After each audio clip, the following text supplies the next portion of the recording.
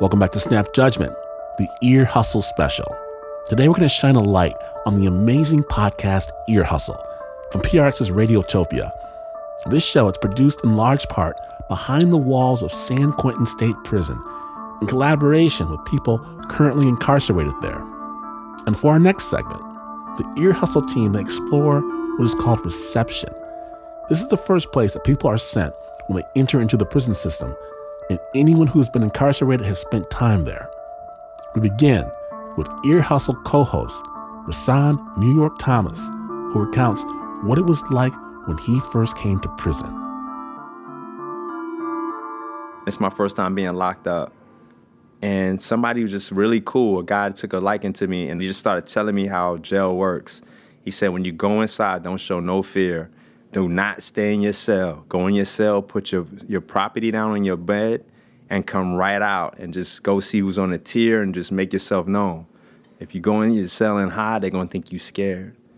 And they also told me don't accept charity in prison.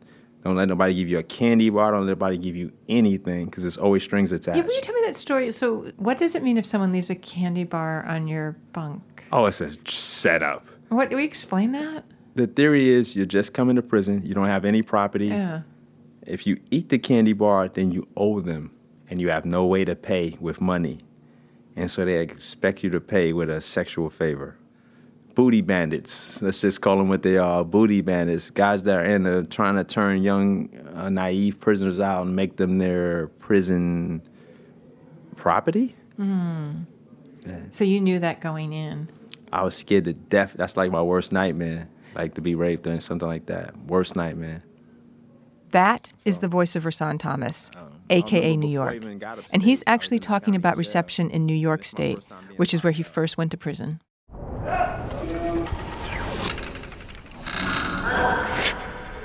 When I first walked into the Carson Center, San Quentin's reception center in Carson, the first thing that I smelled was the stench of smoke.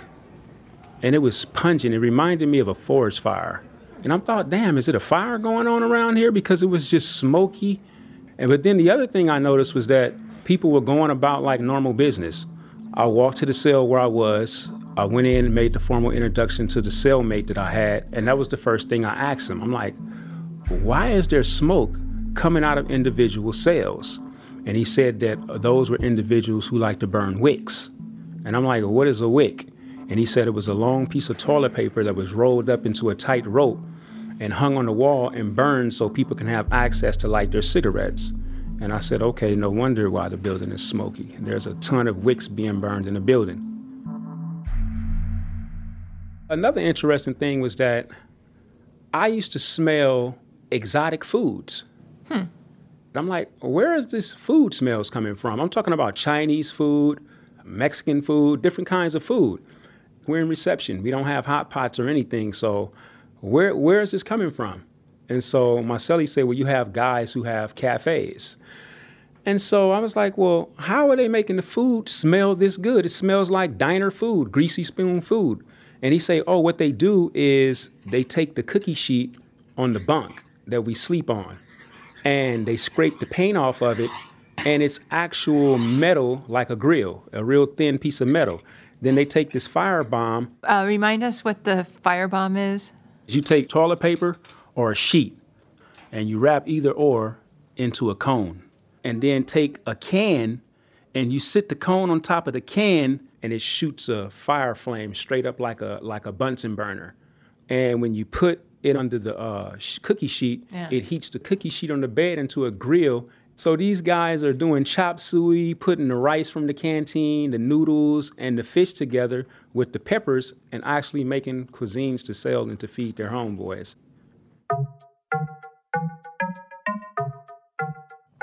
Okay, that's impressive that you can actually take that sheet of metal on your bunk and turn it into this giant frying pan. Or a gangster grill. Gangster grill. Okay, so you can make this grill, and then you cook these snacks to share with your neighbors. Yeah, guys in prisons are geniuses. And the guys that been in reception for a while, they pass on their tricks to the new guys coming in. Nice. But most guys that come through reception, they don't remember it as a place of good food or good smells. The cockroaches, the heat, the sweat, noisy, smoke everywhere. couldn't sleep, couldn't rest. It was miserable. It was really miserable. So I remember... That's David Ditto. Before coming to San Quentin, he was in reception at Chino State Prison, which is right outside of Los Angeles. And when he was there in 2012, there were problems with the plumbing. The toilets didn't work. So what would you do if you had to go to the bathroom? It got so bad I had to actually make a makeshift toilet in the middle of my cell in the morning when my cellie was asleep and use it and wrap it up and put it out with the trash. Be careful where you throw it. Be careful where you throw it.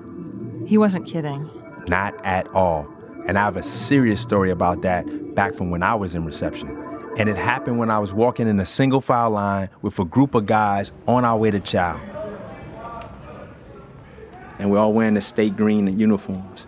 And about maybe 5 guys in front of me, something comes over the tears and splashes him right in the head. And it's feces. He gets shit all over his face and his head. And the craziest thing about it is nobody laughed at him. He didn't take it like no big deal. He just wiped it off as best he can. He looked up a little bit, and he just kept walking like nothing happened, straight to chow. And I was looking like, wow, like what the hell? But the craziest part was the next day, I went to chow again, and at the breakfast table, they were talking about how the guy who threw the shit was found stabbed to death in his cell. And that's when I realized, like, they are not playing. This is real. This is prison. This is no joke. And I can live or I can die here. And it made me even more hypervigilant, more scared, more worried.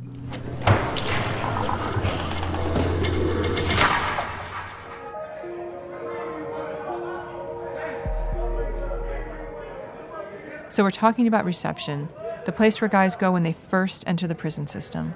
I think the thing that was most difficult for me to deal with in reception was the noise.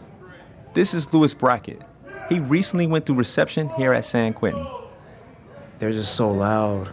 They're talking to this guy down here, and this guy over here, this guy up here, this guy over here. Like, hey, what's up, homie? Good morning. Hey, I sent mine, bro. All right, I'll send mine right back. And da-da-da-da. And they just doing that all day. And it was just driving me crazy.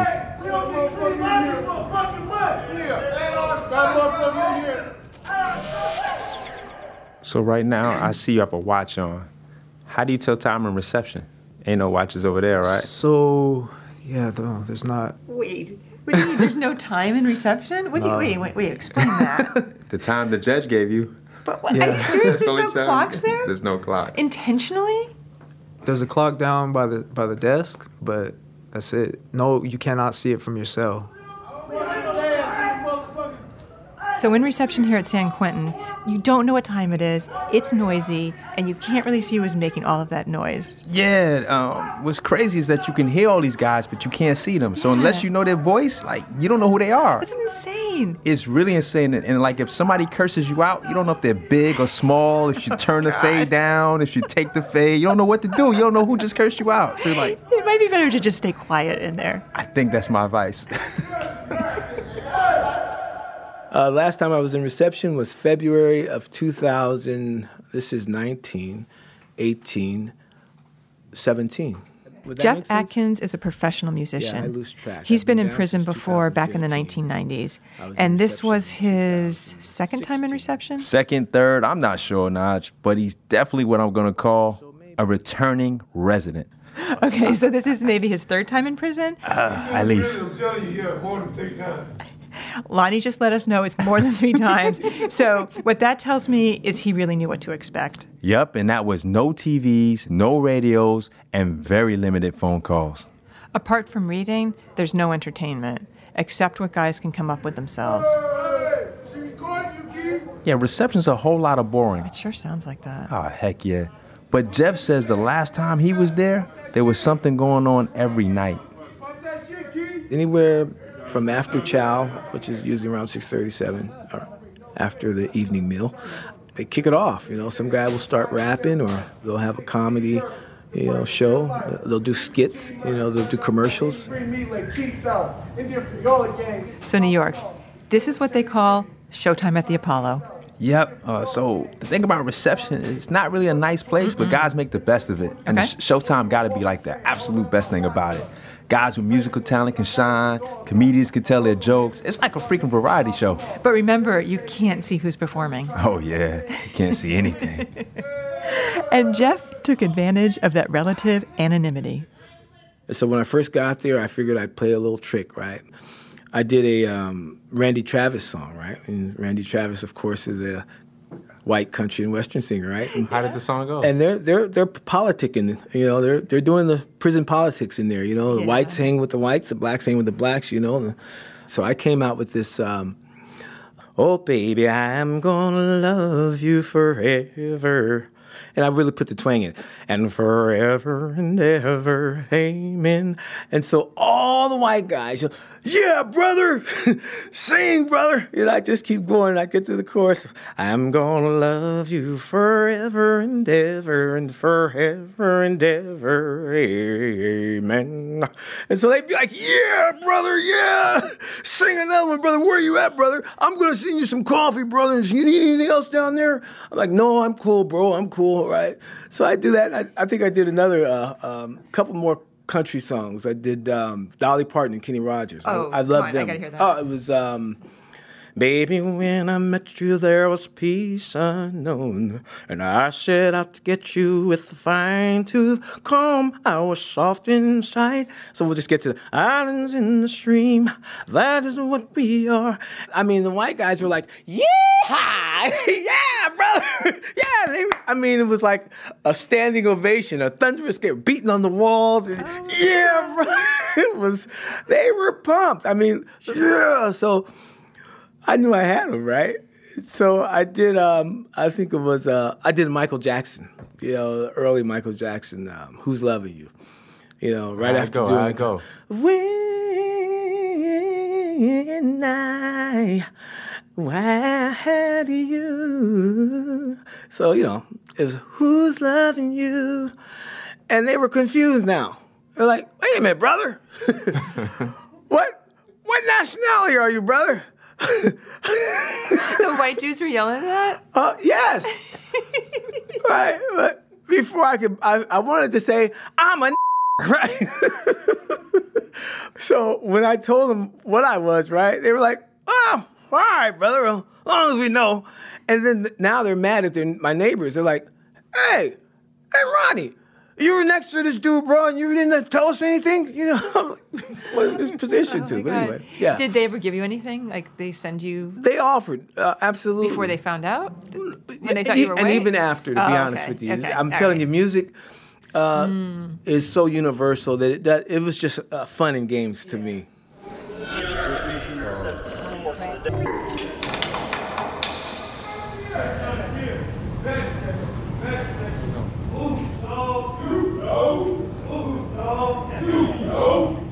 Most nights around 10 o'clock, the shutdown begins. And this is when the crazy, noisy day in reception comes to an end with a very specific ritual. And we heard some of that at the top of the podcast. That's the Usos, the Samoan cats doing their shutdown.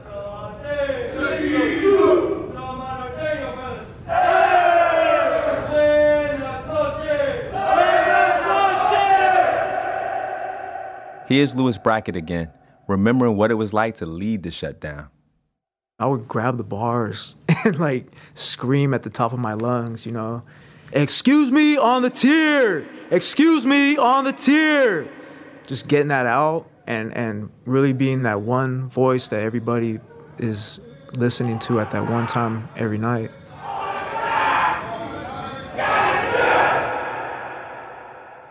First time I heard the shutdown, I loved it.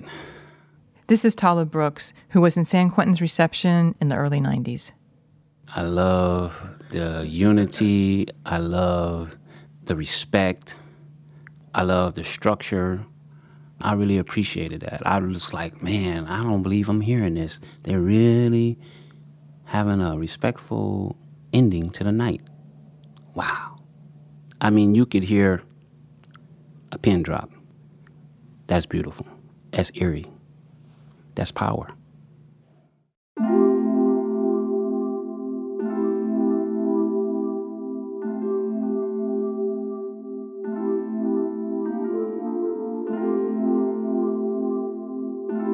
Big, big love to all the men who shared their stories of time and prison reception: Rahsaan New York Thomas, John Yahya Johnson, David Ditto, Jeff Atkins, Louis Brackett, and Charles Talib Brooks.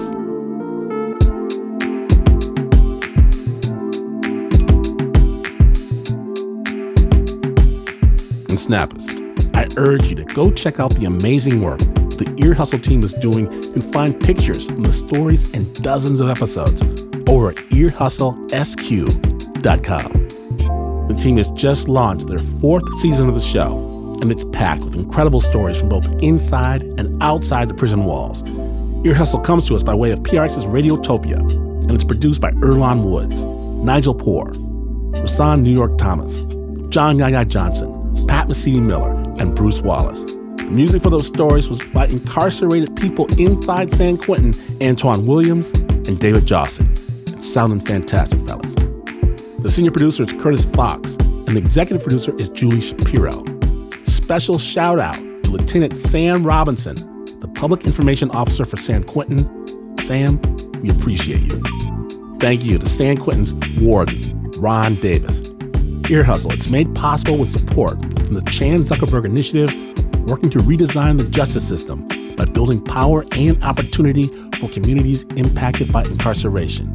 To the whole team, we're sending big love from here at Snap, and can't wait to hear what you're doing next. We have links to all that is Ear Hustle on our website, snapjudgment.org.